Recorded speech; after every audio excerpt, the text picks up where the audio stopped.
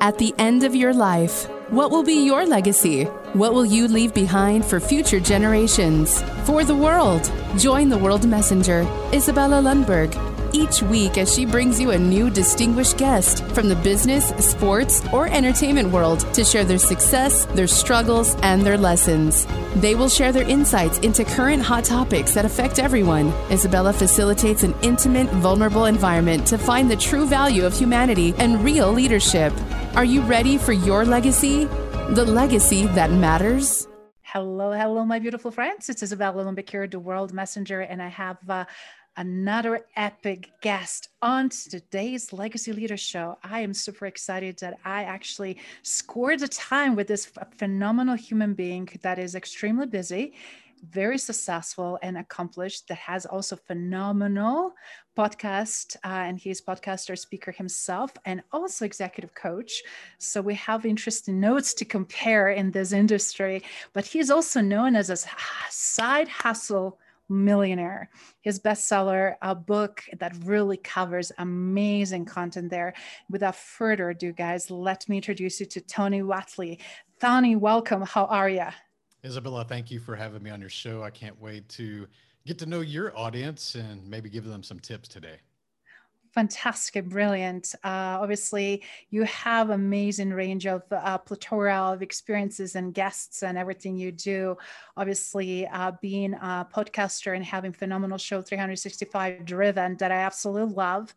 I'm just so curious to see how do you got where you are today on this amazing journey. So if you don't mind sharing, not just from entrepreneurial standpoint, but also from the business and things that really got you to be dabbling into all these amazing, cool things, executive coaching, author, writing the books, obviously podcasting and sharing some amazing golden nuggets. So please let us a little bit about yourself. Where did you start it? Yeah, you seem like right now in Houston, Texas, but where your journey began?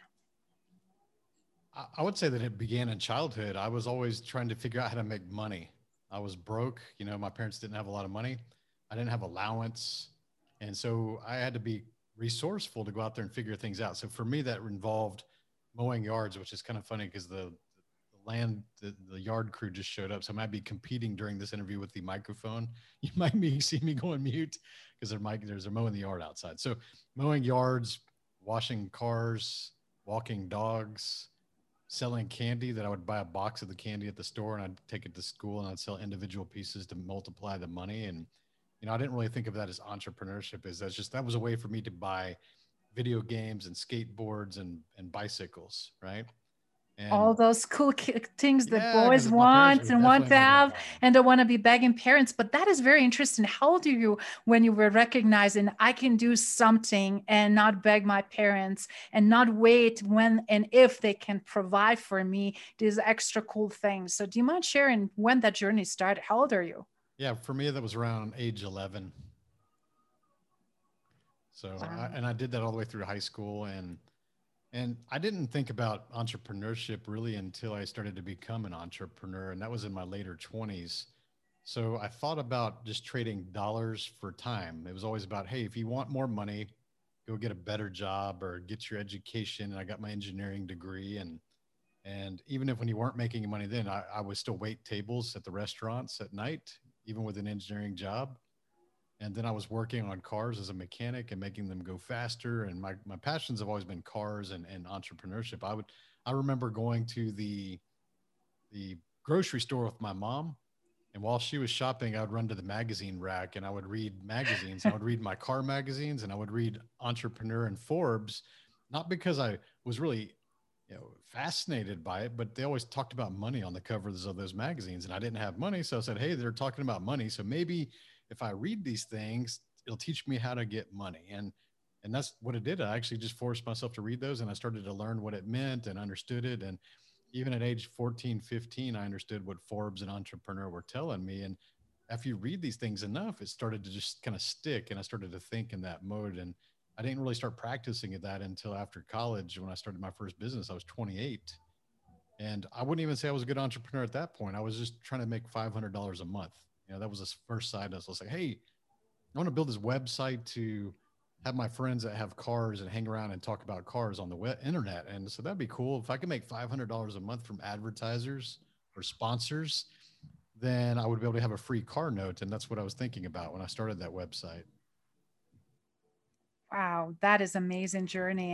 And I have to say we share I was so passionate for cars. I love fast cars, sports cars. One of my favorites, obviously Ferrari growing up in Europe. And I'm just curious, what kind of sports cars do you love? And I learned obviously German engineering and Porsche has been in my blood. So I'm just curious, what sports cars you are a big fan of?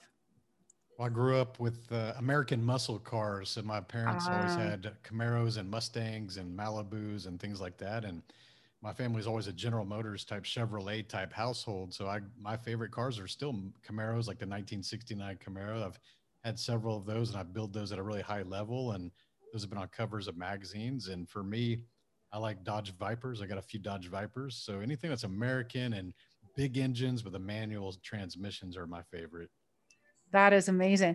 And I remember when I came to US, my first car, I have to say that I purchased with cash that was from actually a good car racer who jazzed it up. There was this little cute Ford GT that he had such a heavy lead foot on the shift. And I remember when I came in and they were shocked that I actually couldn't drive the shift at the time. And also they were like trying to see it without telling me how I'm going to do it. And I just loved it because they jazzed it up, the engine and everything else, and made an amazing sound. So I felt like I'm driving on the race track and with all the sound, but actually was just a little Ford at the time. So I just have to say that was my first experience with American cars. And I'm sure over the time, things shifted for you as well. So that's awesome. So what happened with the website? Just tell us, please, how that's turning into more, because you obviously created a phenomenal book, and how your side hustle turned to an amazing, lucrative, multi-million-dollar business. So that was the ls1tech.com. It still exists today. And initially, we were building it for just to hang out, like I said. And within 10 months, it was making about $10,000 a month profit. And it wasn't even until then we started to think, oh man, this is like a business. I need to go create an LLC and create a separate bank account, like all the things that you think about you would have to do before you started a business. And why I illustrate that is because a lot of people see these companies that we build into millions of dollars and they think that, oh, they must have had everything figured out before they started, and they had all these things in Right. place and it did everything, and they had the systems and the processes and employees, and it made all this money. And no, I actually just did this in my spare time. I taught myself how to use Photoshop to make the logo, and I read some magazines and books on how to set up the server and get the software uploaded. And we didn't have YouTube, and we didn't have podcasts, and we didn't have even social media back then. So it was 2001. So I learned all this stuff by just reading and asking questions with people who had done this kind of stuff. And then I got the results, and it started to grow. And we took some lessons. We lost some money here and there trying to figure things out. We didn't understand the advertising. We didn't understand the core values and leadership required to scale the company that big. And Yes. that company, within year two, it was making definitely a lot more than my salary. It was making about $400,000 a year profit. And in 2007, we sold that for a couple million to a larger company that was going around and acquiring all these different automotive forum communities. And by that time, there was close to 300,000 registered members. And Wow. we nowadays it's well over 300,000 registered members. It still exists today. It's still the number one General Motors resource for all the information on these kind of performance cars. So is that the community that you build, that you combine with register members early on, that you were able to leverage and utilize before obviously social media? Mhm. Yeah, we sold that in 2007. And you think about this Instagram and Facebook, that was 2008 to 2010 when those rolled out. So Yes. I was able to duplicate that business model while we owned it. We said, hey, well, this is doing so well that let's create a truck website. So we created performancetrucks.net, and that also exists still today. And that one grew to over 280,000 registered members. And since we already had a lot of the relationships with the advertisers like General Motors and Cadillac and all the GMC and all the parts manufacturers and racetracks and live events, so we had all the connections with them. I said, hey, we're going to go build a truck website. Would you guys like to participate in that one too? And they said, well, yeah, you guys make such a great community. We'd be love to be involved in that. So I basically was able to create the same business model with the same staff and everything, and just different brand in the same vertical. And that was another one that got sold as well. So I've been able to duplicate the process. So I guess it wasn't a lightning strikes once type scenario. But that is amazing. I love how you did self-thought, pushing forward, figuring out trial and error, playing bold. Yes, lose some, gain some, but then figure it out and game big, right? And then you rinse and repeat because you figure it out. If this worked in this environment, why not? Because people are craving connections. People are craving sense of belonging, and also having fun and knowing that ratio. So do you mind, based on your experience and be able to build over and over these beautiful communities on specific niche and topics, do you mind sharing what is the secret of successful community building? Because so many people are trying to do that or doing it in different ways. And I don't see really as successful healthy models, specifically, as you mentioned, before internet and after the internet. So please. I mean, social media, I meant to say.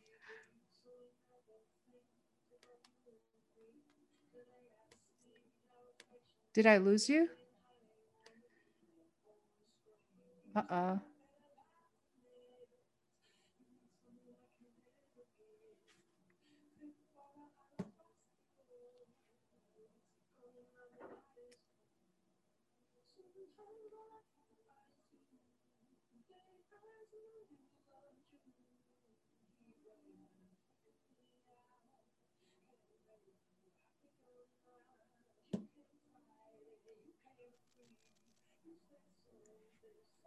You jumped off. You're Yeah, the back. signal, it froze up for sure. So It's okay. It's okay. I didn't hear the last question. You said something about community.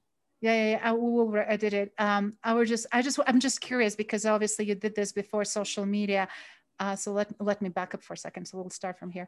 So do you mind sharing with audience, how did you successfully build many times over, before social media and after social media, amazing communities? So many people try to do that and replicate somebody else's successes, but I always feel like ingredients, what is the key ingredient to build amazing community, regardless social media wise or not, in order to thrive? That's definitely the multi-million-dollar question. So I'm glad you asked that one. For me, I do things at a high level. I don't like to do things like as a hobby. So even though these were side businesses, I still treated them like a business. And I also positioned them as something that maybe they looked more successful than they were.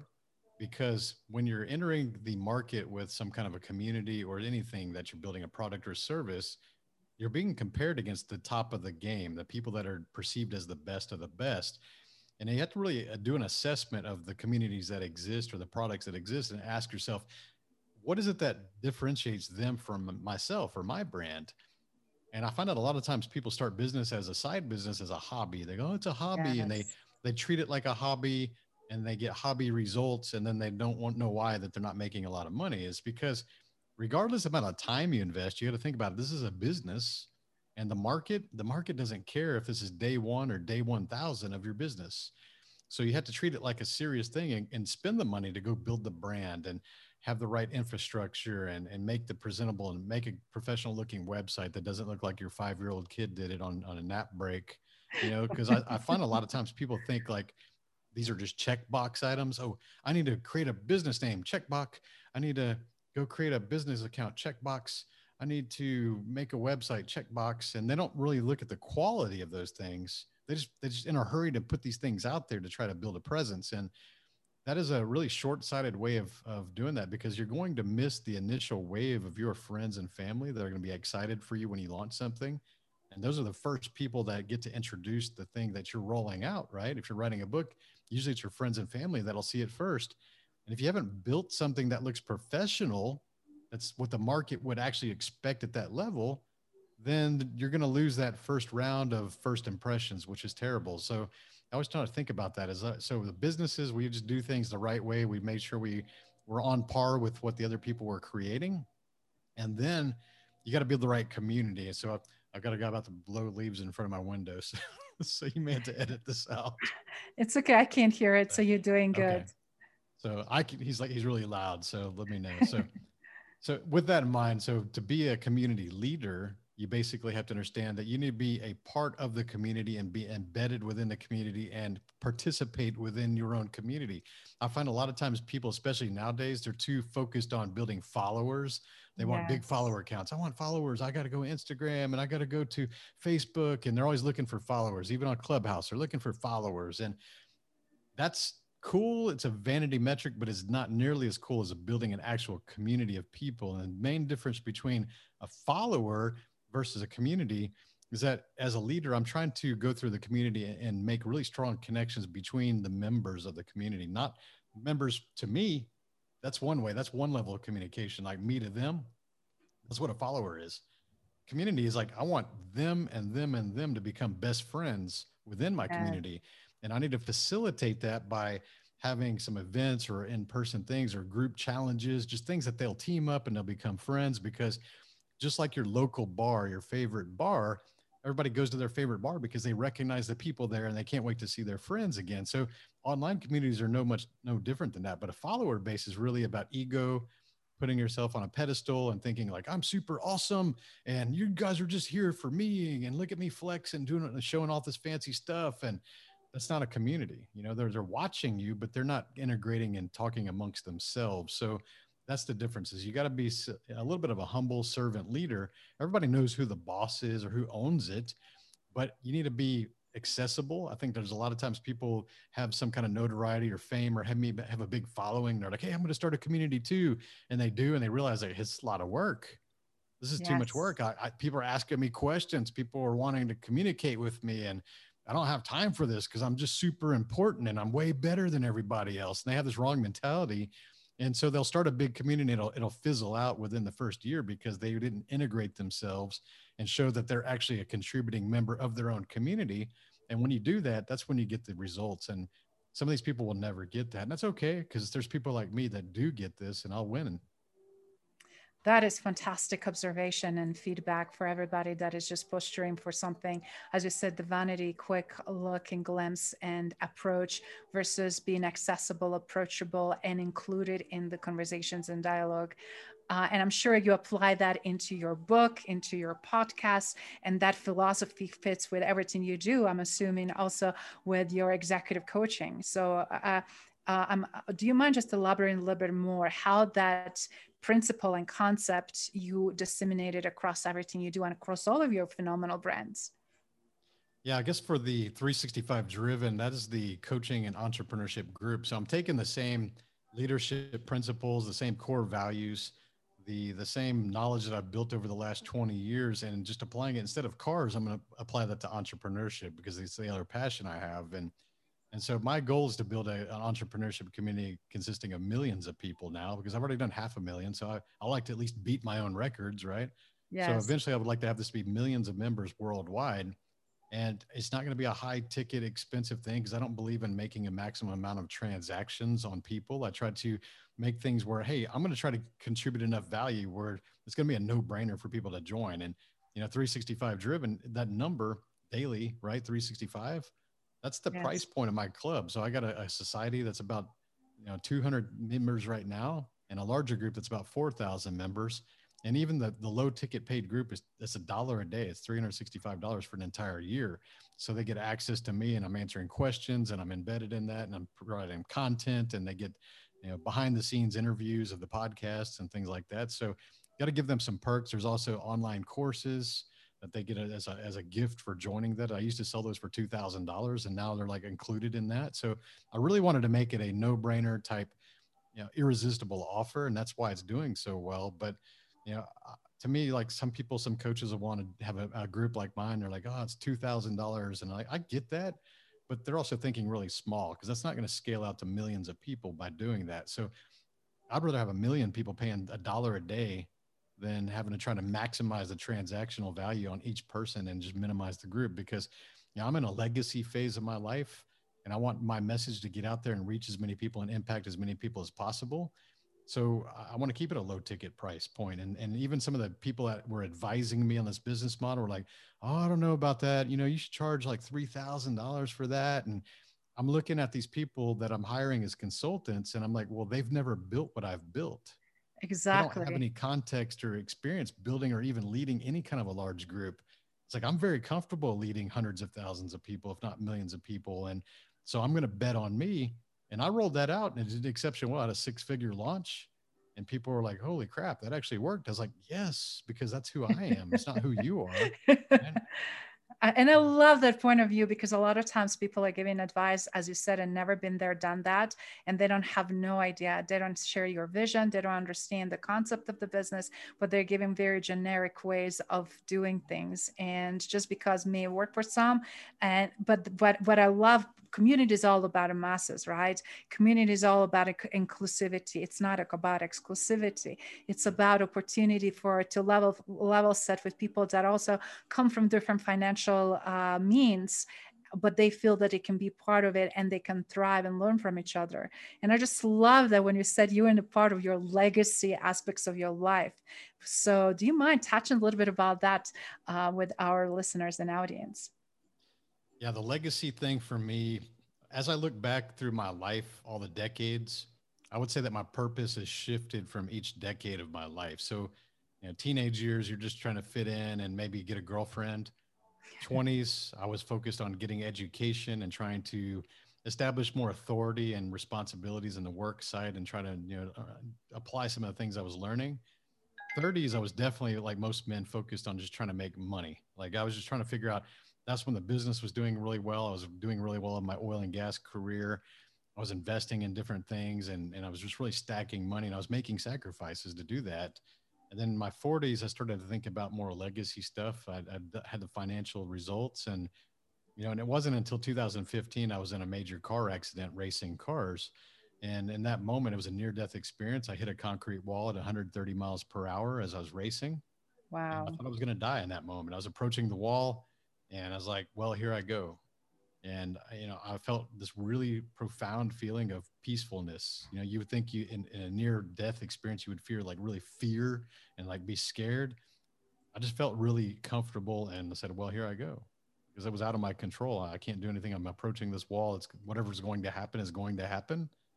And I survived that accident without any major injuries because I had safety gear on and the car was destroyed. I mean, there was wheels off the car and it was a very traumatic experience, but I was really calm in that moment. And even as the paramedic at the track was inspecting me and asking me questions to see if I had a concussion and looking around to see if I had any injuries. And, after she inspected me, she goes, there's something really different about you. And you want me to tell you what it is? I was like, what? And she goes, people out here crash every night.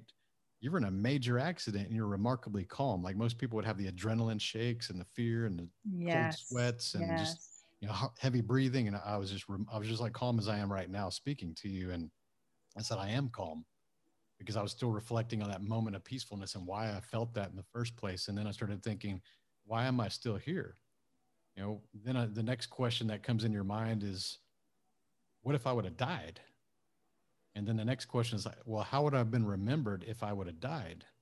And then the next Mm. question comes in is, am I doing enough? Am I creating enough impact? And for me, looking at my past, it would have been no. It was a no for me. And as somebody that's always been driven and high performing, what it showed me was that I had become successful and I'd only also benefited those who were immediately around me. So it was my friends and my family and some of my employees that I'd helped with their businesses that became highly successful in their own regard. But I had a lot more in me to reach millions of people. And I was afraid to be on camera and I didn't like being on stage and I didn't like my recorded voice. And so I said, okay, well, what if I write a book? And so I actually left my corporate job in 2015 after that accident. I said, I don't want to go back to that. I need to be more focused on my legacy, which to me, I didn't understand at that time until really early 2017. I started really saying, okay, what's the best way for me to impact the most people in this world? And I was thinking about, all these things I can get into nonprofits. And I was thinking about all these different things that you can be a philanthropist. And for me, it was like, well, I only like two things. It's cars and I like business and like entrepreneurship. So why don't I just teach people the other passion? Everybody knew my automotive businesses. Why don't I just teach them entrepreneurship? The other thing I love to do and I could talk about all day. And that's where I decided like that's how I'm going to impact millions of people. Because even if I don't impact them directly millions of people, it will change their family, their generational legacy. If I change their lives, it will change their children's lives, grandchildren's Absolutely. lives, and it will build a legacy. And so said, that's how I'm going to do this, because I'm the right person to do that. Now I had to become the right character to get my message out there. So the funny thing is, Isabella, as I wrote that book as a means to get what was in my mind out to the public, but I was actually doing it in a cowardly way. I was still hiding from the camera, and I was still hiding from the microphone and the stage. I said, I could just do this and nobody will have to know me. And I could put it out there and it could reach thousands of people. And I said, oh, there's my impact. And then here's the thing. As I was writing this book, I was giving a chapter at a time to my editor, and my editor's like, this is a really good book. It's going to sell a lot of copies. I can tell it's going to be a good book. I'm like, oh, cool. Thank you. I'm putting a lot of stuff into it. I'm really hoping it's going to do well. And he's like, and then he said it. He's like, you might be interviewed. They might want you on TV, radio, podcasts. And then I was like, oh my gosh, like here's that fear again of me wanting to, hide from putting myself out there. And it's showing up again. I said, okay, at this time, I need to go all in, and I just need to be the right person to be able to do that. So I joined Toastmasters, and I went to speaking lessons, and I hired a speaking coach, and I did a bunch of videos on social media every single day to try to get more comfortable doing it. And they sucked, and I knew it, but that's the best I could do at the time. And as I did that, I started to inspire people and take people in my journey, because I knew that I was trying something new that was completely out of my wheelhouse. And as I started to get better and I started winning competitions in public speaking and being on bigger stages and being interviewed, exactly like the book sold thousands of copies the first week and sold thousands of copies since then, since 2018 when it came out, and it's still selling thousands of copies a year. I've been on over 300 podcasts as a guest. I've been on TV. I've been on radio and big stages. And so everything that he mentioned could happen has happened, right? But I had to That's prepare fantastic. myself. I had to prepare myself to be that right person. And that was a lot of work. And it was a lot of, self-limiting beliefs and head trash in there as well that we had to work through to get to where I'm doing today. I just love the paths of transformation you went through and what you just shared, and how you recognize you have to level up. You have to also step up and do things that are uncomfortable, and uncomfortably comfortable, keep going. And it's just so beautiful, not only how fluid you are in your conversation, but right now, today, obviously, but just the process, because only way we can get better by doing it, right? It's like you can't replace experience with any theoretical practical implication, and you definitely walk the talk, and that's so beautiful. For anybody that's watching and listening, and it's on Clubhouse, definitely being in the rooms and hearing your share, and just the wisdom and wealth of knowledge that you bring, it's so beautiful, because so many people share a little bit but not enough, or share just some parts of it, and you don't really understand the whole concept of your journey, and also what had to be done. We always see either results or a little sliver of some information, and just hearing this process and path that you undertook, and not giving up, and seeing the results over a period of time, and keep going and doing what worked, and what makes sense, is just a great advice for all entrepreneurs that are struggling right now. And if you don't mind, since we have very little still in universities and colleges information and right curricula, as an educator myself and looking things from critical mass, it's like entrepreneurship. When you look at how many businesses are in the United States alone, it's over 80% covering everything that entrepreneurship and small businesses are doing. But yet we have so little education, and yet we have such a high risk of failing. Do you mind sharing from your passion and your knowledge some of the golden nuggets right now that people can take action on as they're rethinking, revisiting, either to give up or give them more energy into it due to all these unexpected downturns economically, with COVID, and just overall with themselves, that who they are not, in order to deal with the magnitude of crisis they're exposed to? So you're asking me what advice I could give to avoid failure, or what do you mean? To avoid the failure, sorry, yes, to avoid the failure, but also knowing when to push forward, or maybe, Okay. Or assess, do you need to change something, either in the model or approach, or when is the time to throw the towel? Is it giving up option? And when is the option, based on your experience and things you've seen and experienced so far? So the answer to that was really easy. If you're asking how to start or when to start a business, that's today, because the number one excuse is that you're not ready, or it's the wrong time, or someday I'm going to do this, or someday I'm going to do that, and everybody talks about it. But if you go look at a calendar, here's a shocker: there's no days named someday. So unless you buy a calendar that has someday on there, it's just never going to happen. And the excuses that we carry today will only be replaced by different sets of excuses later. So the other thing is, I think a lot of times people spend way too much time trying to fortify their knowledge. They consume our podcasts, they read all Yeah. these books, they hang out on Clubhouse for hours, and they take notebooks full of notes, but they don't ever start. And the thing is that you got to understand that the best entrepreneurs just start, and they get better with reps. They just start. And starting could be really simple. It could be as simple as creating a name of a company. The next step might be going to get your bank account, go getting a checking account that's a business account with that name on it. Apply for your EIN number from the government so you can pay the taxes and do those kind of things. And all this stuff could be done at home. And maybe create a PayPal account or a Stripe account so that you have a way to get paid by credit cards. So these things are really simple to do. And one day you could have all four of those things done, and you actually would have a viable business started without really having to do much at that point. But most people don't even get that far. They just want to read and read and read and prepare and prepare and prepare, and they're never going to start. And the thing is, I think it's also harder for people who are very analytical. Like, I'm an engineer, and Yes. engineers and analytical people that are STEM degrees, they always like to say, well, I'm a perfectionist and I just want things to be right. And they don't understand that perfectionism is actually a weakness when it comes to business, because business is about starting, getting some iterations in there, reflecting and getting some feedback on how to improve, and then just refining the process or the product as you go. It's not about getting it perfect the first time. So if any of you are listening out there and saying you're a perfectionist, like, that's a terrible badge of honor to wear, and go throw that in the trash. Go get started. You will improve. Everybody has to learn something.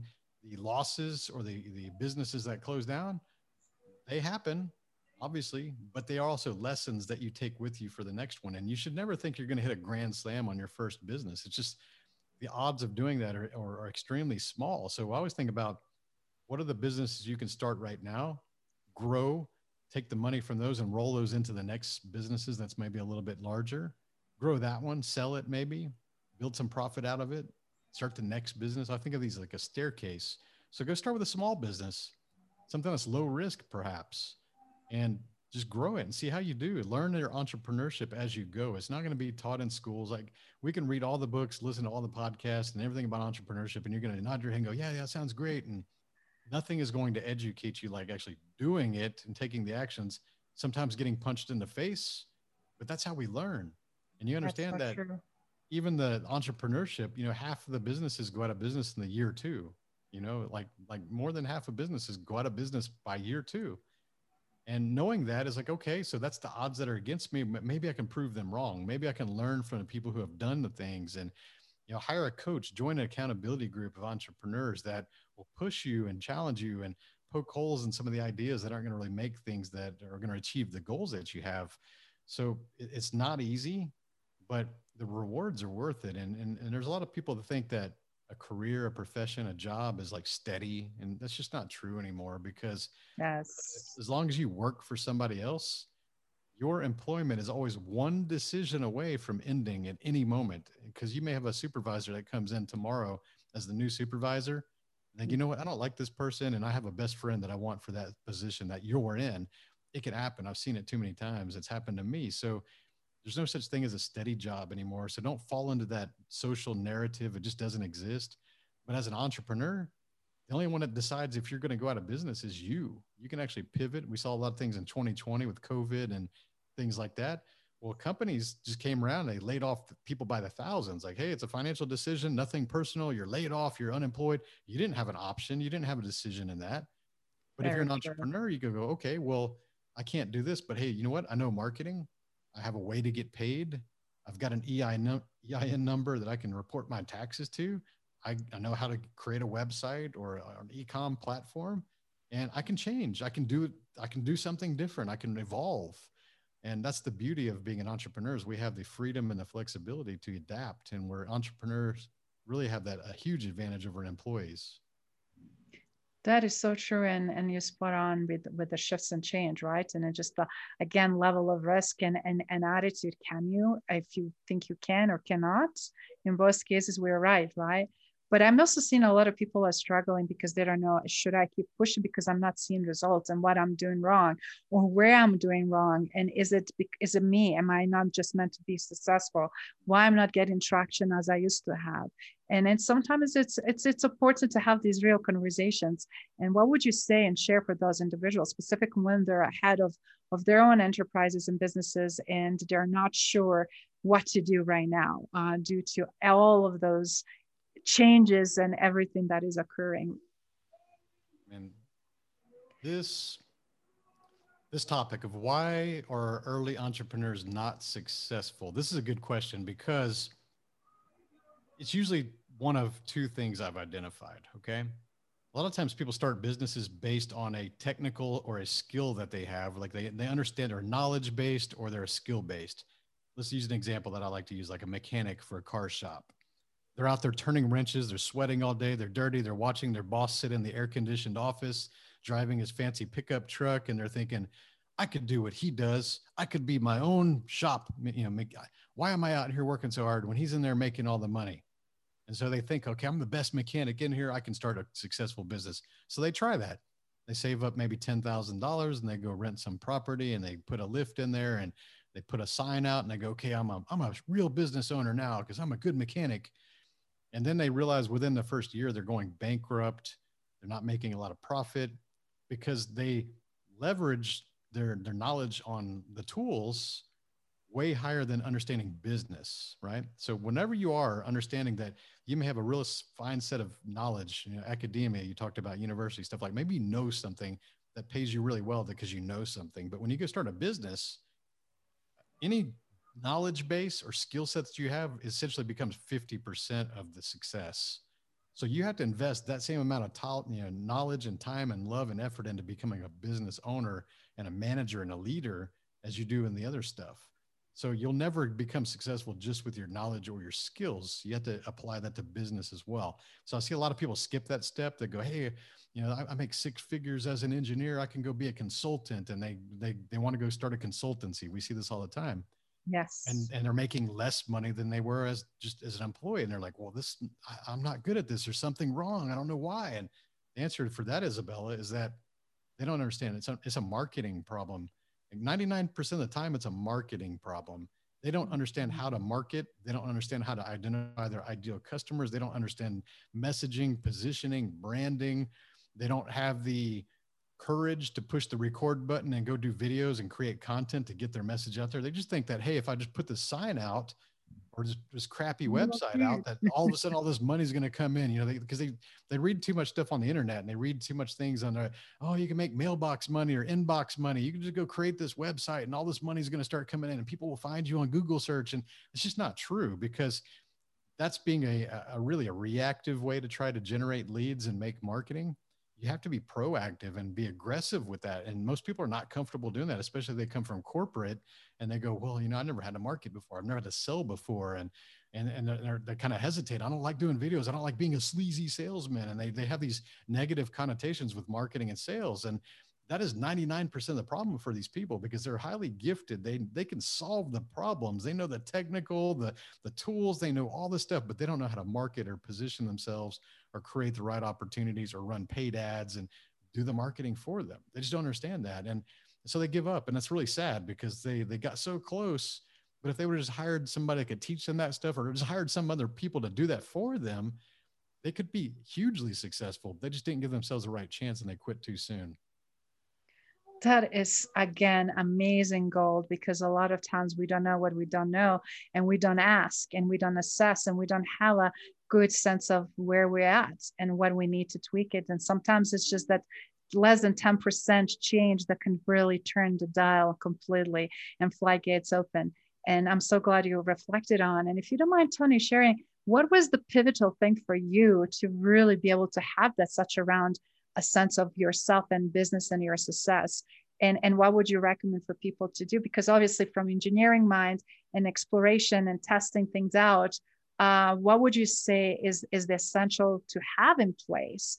and what kind of attitude and aptitude and what kind of extra external support people typically need in order to succeed. Because we're seeing all kinds of information, right? And I can see so many people being just exhausted because they try so much and put money on all kinds of different things with different people, but then on the end, they still do not produce results. So if you don't mind sharing a little bit about those moments of entrepreneurial journey towards the success. I would say that my superpower in this regard is consistency and discipline over time. I think a lot of times people really go in, they go hard for about 2 months. They try something new, whether it's a fitness plan or starting a business or launching a podcast. They can commit to use about 2 or 3 months and then they quit because they think that they should get better results than they're entitled to. They feel an entitlement. Like I'm seeing Isabella and Tony doing these podcasts and they got hundreds and thousands of people listening. And, you know, I speak better than them. I look better than them. And I know all this stuff and I've had success. So why aren't I not getting these results? And the thing is they try to shortcut the process. Right. And the thing is that when you're building an audience or you're building your marketing or your pipeline of leads, it takes time. And it takes consistency to show up every single day over time. And I know this is a strategy. I know that people are going to quit in 2 or 3 months. So my strategy is like, I'll just outlast them. If I know they're going to quit in 2 to 3 months, but I'm willing to go 12 months, whether I want to or not. And there's a lot of days we don't feel like doing this. And the thing is that successful people don't need motivation. They want the result. So if I know that I have an 80% advantage over people just by outlasting them, that's part of my strategy. I'll just keep showing up every day, putting in create the content, do the work, do the lead gen. And soon enough, the people that started with me in that wave will quit. And then I'll be at the top 20%. And it's a whole lot easier to compete when there's only a top 20% that you've outlasted 80% of your competition. So I don't start anything unless I know I'm going to commit to it at least a minimum of 12 months.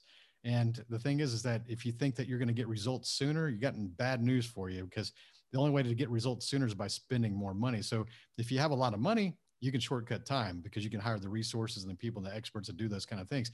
If you don't have a lot of money, you better have the time to do the things, because if you don't put in the time, you're not going to get the result.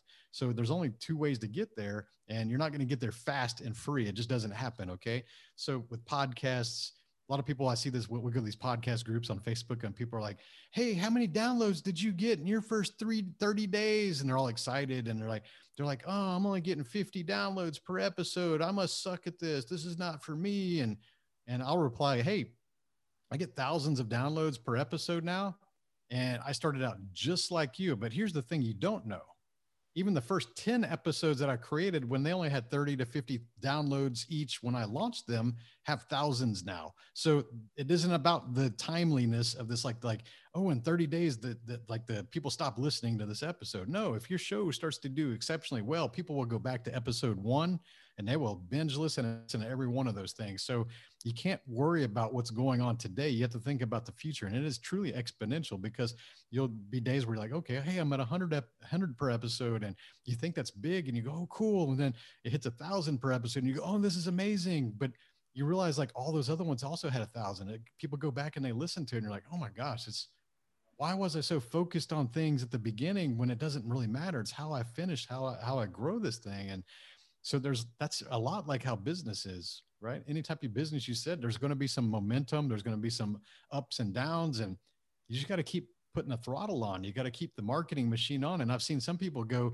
well, hey, I'm really busy. I don't need to market now. I'm too busy. And it's like, you don't understand business then, because marketing is not something that is a throttle for if you're busy or not. It's about being top of mind relevant, so that when somebody does need your product or service, they think of you first, because they've seen your content over and over and over. And they go, hey, Tony or Isabella, you are the ones that do this, and I need that, and I need it now. But if you quit your marketing for that month because you're too busy, what are they going to think? Well, hey, I haven't seen Isabella in a while. Hope things are okay. Is she out of business? She's still doing her stuff? And you could be really busy on the back end, but if you're not relevant by top of mind, they're always going to assume the worst. And there's your momentum that you lost, right? They're going to go look for somebody else like me who's showing up every day creating content. And they're going to say, hey, this person's always there. They're killing it. They've got the results. Like, I'm going to work with this person. So you always have to be marketing every single day, every single week. That's a momentum thing. And I see so many people fail at that. And they go, oh, I'm not getting the results. It's like, you're not entitled to any results. Nobody in this planet owes you anything. So you have to be aggressive enough to go get that stuff, earn it, and ask for the work, and I see a lot of times people hesitate on just asking for the sale or the, hey, let's work together. I can help you. Like, and you can help them, but you're not asking for the sale. And when you don't do that, you're not, the answer is always going to be no. You know what I mean? So outlast people, outwork them, show up every single day, and do it for a minimum of 12 months, or don't even start. Hmm. That is amazing advice again, because you spot on. Lack of commitment or lack of consistency kills the dreams, kills the momentum, but also kills desire and kills self-esteem. I've seen so many people that they really feel lost and they don't feel like they're good at anything, or they don't know what they should be focusing on. And sometimes we're trying way too many things, right? And it's like, how do you now really focus on the most important things? And we usually gravitate towards things that are easy, that are natural to us, versus the things that they're also part of the business. And that is how you level up. How do you outsource? How do you pivot? How do you give to someone else to do some parts of that equation, to manage that they have a amazing expertise? And knowing yourself, knowing your strengths, knowing at what you're good at it, and knowing what you are not replaceable, because nobody can be leading your podcast. That's you, that's your brand.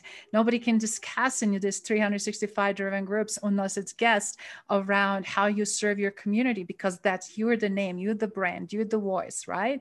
So just like certain things, nobody, but you also don't want to dilute the quality you're offering and the volume, as you said. So right now, I'm curious, what would you recommend if somebody want to elevate their game and they're wanted to see where is the most important piece? Obviously, you mentioned marketing and high quality content.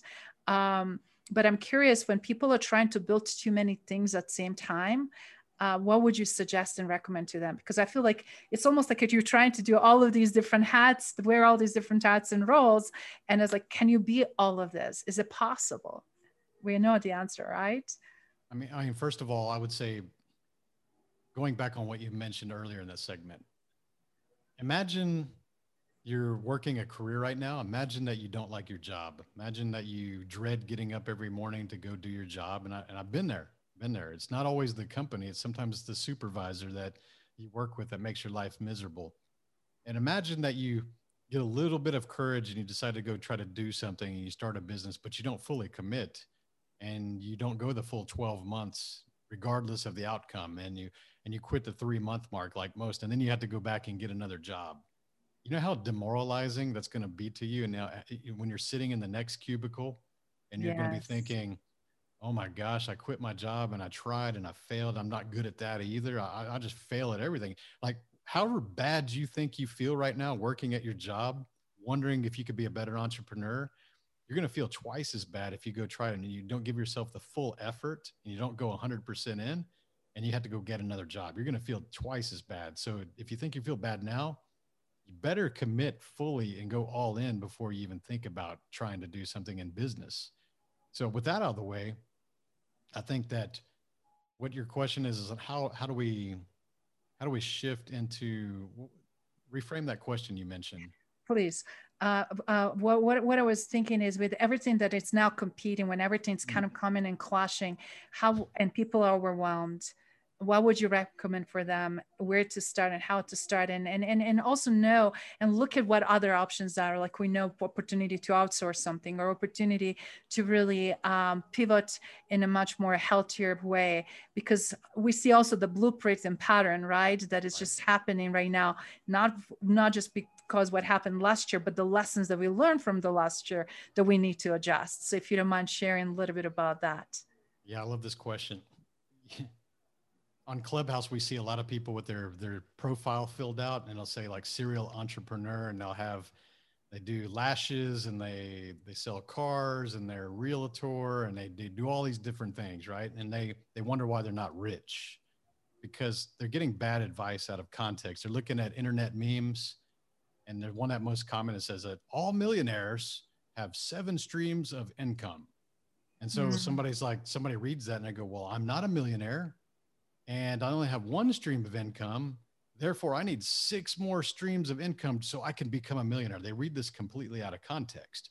yes. What you need to understand is that millionaires become millionaires with 1 stream of income. and then they buy the second stream of income or build the second stream of income. And then that one makes a lot of money, and they build the third stream of income. You don't go make a bunch of different things and try to make $1 million. You go make a millionaire at be it one thing. You know, guys, go be it exceptional, the authority at one thing, the thing that you think you could do the best, and then go do the 7 streams of income. So with that context, I see a lot of people think that, hey, if I go start this business, I'm going to have 5 side hustles and these things. And you got to understand that your attention and your time is limited. We all have a certain amount of hours per day. And when you start dividing your attention into all these different things, you're going to be half-assed at all of them, because you're going to be the jack of all trades, the master of none, is what we say. And you know, you got to understand that I need to position myself with my skill set, my knowledge, my passion, my experience to become the best at this, and grow that and learn how to scale that and put a lot of love and attention into that. And that's what I think a lot of times people have overwhelmed, because they're doing too much because they think they need to have all these businesses.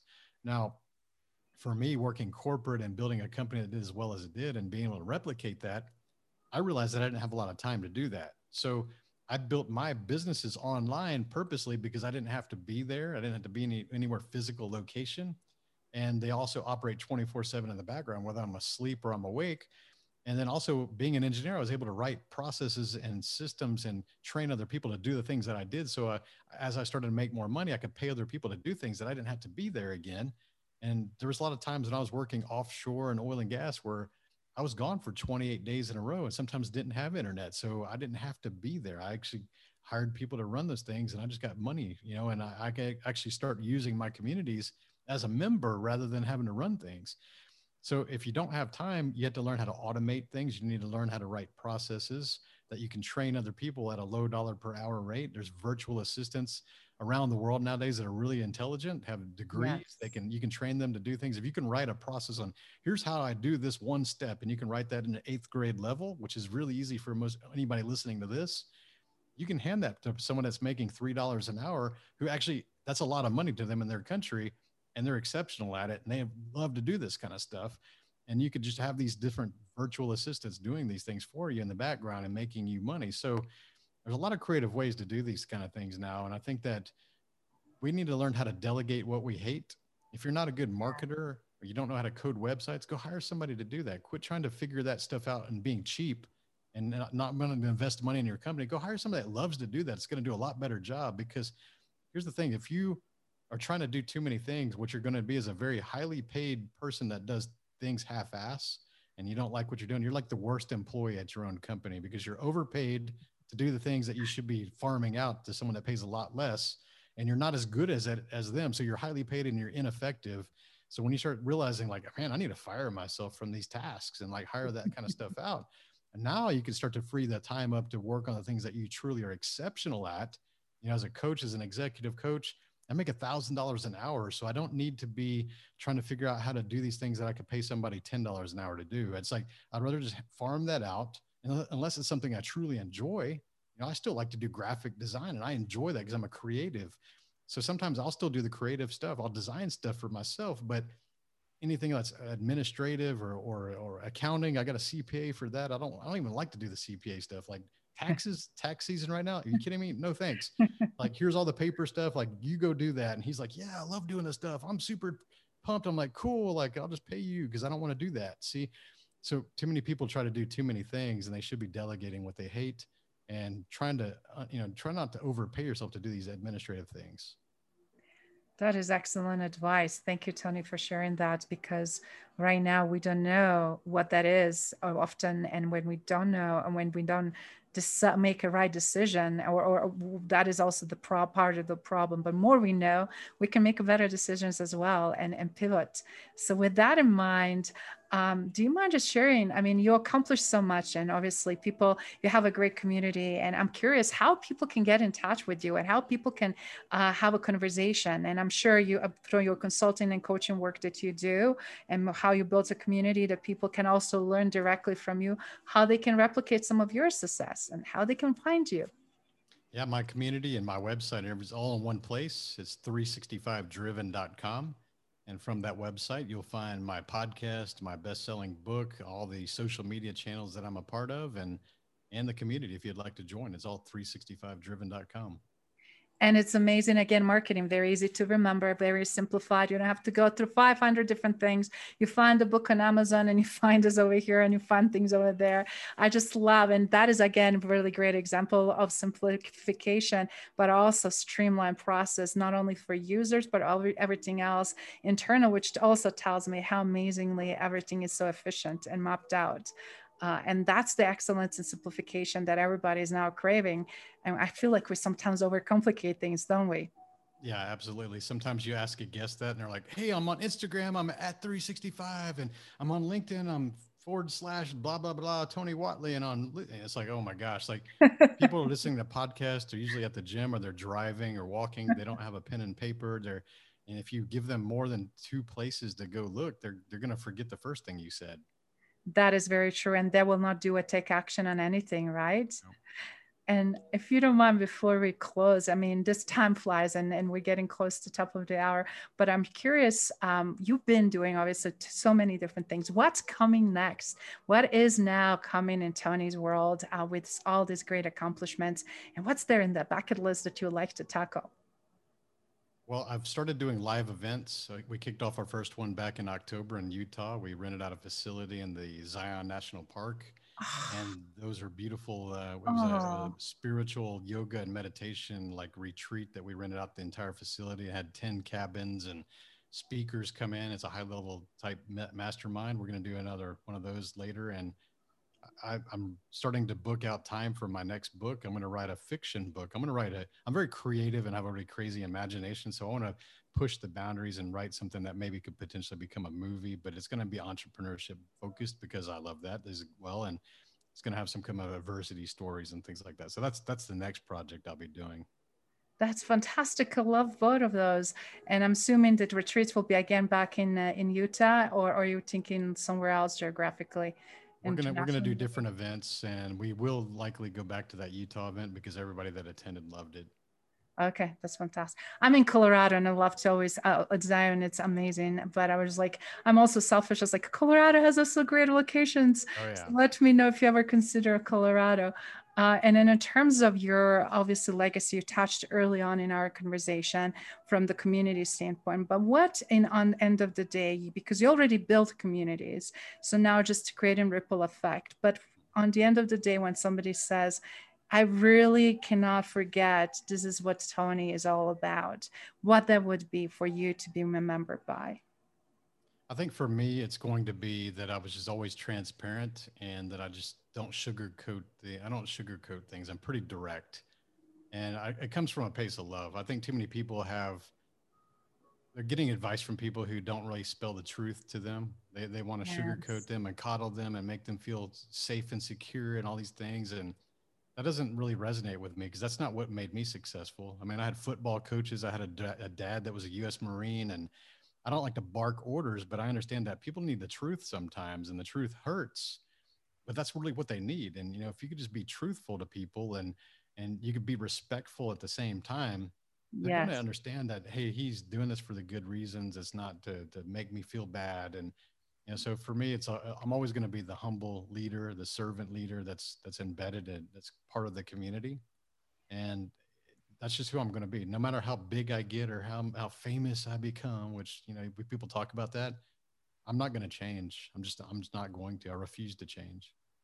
And that is so beautiful because we've seen people posturing way less successful that are so not approachable, not accessible, and things that I see from the leadership lens and from the legacy standpoint, people that are approachable, accessible, no matter how big they are, that still care about people. Those are the ones not only to continue to have a ripple effect, but also to be remembered by so many, because that's the way you touch people's hearts, not just their minds and outcomes, but that is where they also feel like they're valued. And today we more than ever, we need that, don't we? Absolutely. There's very few leaders out there that actually speak big, create results, and actually still are accessible. And it's unfortunate, but you know what? Again, if I think about them as a competition, that's good for me. I love that approach because then you can show them and it's all your market and opportunity to do that. And I feel like as so many of us similarly wanted to do that, and we just need to have that trajectory of success that is consistent so that ripple effect can be created and impact more and more. And in the closing, Tony, with all of that, what would be one thing that you will leave the audience with, that you will say that could be really the most important point to consider in order for them to tap into their potential and to be the best version of themselves and to create that success like you did, authentically real, honest, with proper intention and positivity? The number one thing that most people are held back for is the fear of potential criticism. They worry too much about what other people may potentially think or say about what they want to achieve. And it's really unfortunate that we allow people that would never attend our funeral to dictate our life. And when you start to think about the haters and the naysayers and the critics out there, they're never going to be the person that buys something from you or refers business to you or supports you anyways, but you're so afraid of their negative words, which will happen. It's inevitable to have people who are naysayers, haters, and critics when you start to do things that are worth noticing. Because think about, if you need evidence of that, think about all the people in historical times who have done things to try to impact or change this world in a positive manner. Every single one of them. Think of the names: Martin Luther King, Jesus Christ, Mother Teresa, any positive person you can think of that was trying to change the world. They had haters, naysayers, critics, and sometimes even murderers in some instances. So why do you think that you're so important that you're not going to have anyone that dislikes you? You got to understand that this is part of the game. And that even in my group, we call about, we celebrate the hate. If somebody's trolling you or posting things negative on your timeline, we tell people, hey, go screenshot that, bring it back to the group. We're going to cheer because you finally earned your first hater, which means you're finally doing something that's worth noticing. Because until you get those people, it means you're obscure. You're not doing anything. You're just hiding from those people. And there's going to happen. I would say about 5% of the people that come across your feed will be people that are negatively reacting to you. That's okay. Quit trying to make everybody happy. It's literally impossible to do that. And quit letting these people dictate your life, and go focus in serving on the 95% of people that need your message, need your product, need your services, who are waiting for you to raise your voice and become known and help change their lives. So this is the time to just push those other people away. Understand you will see the criticism. Just understand that's part of the game. Now go do it. Wow, that is mind-blowing and part of the equation, as you mentioned, but we've never been thought about that before, and it's never been put into perspective. That is the part of the success and part of trajectory that everybody have to face and build the muscles to deal with. That is brilliant. Thank you, Tony. It was an absolute pleasure having you today at the Legacy Leader Show. This is to be continued dialogue. And again, I'm deeply grateful for your time and sharing such amazing value to my audience and audience around the world that is always eager to learn something that they can apply. And this was definitely a very rich conversation. Well, thank you, Isabella. It's been an honor to be on your show, and I appreciate the opportunity. Thank you for listening to Legacy Leader Show. If you enjoyed the content and had a positive experience, then please leave us a positive rating. In addition, leave us a positive review whenever you are listening on whatever platform there might be. Make sure your friends and family also know about the benefit and value that we provide and what we have to offer. Cheers.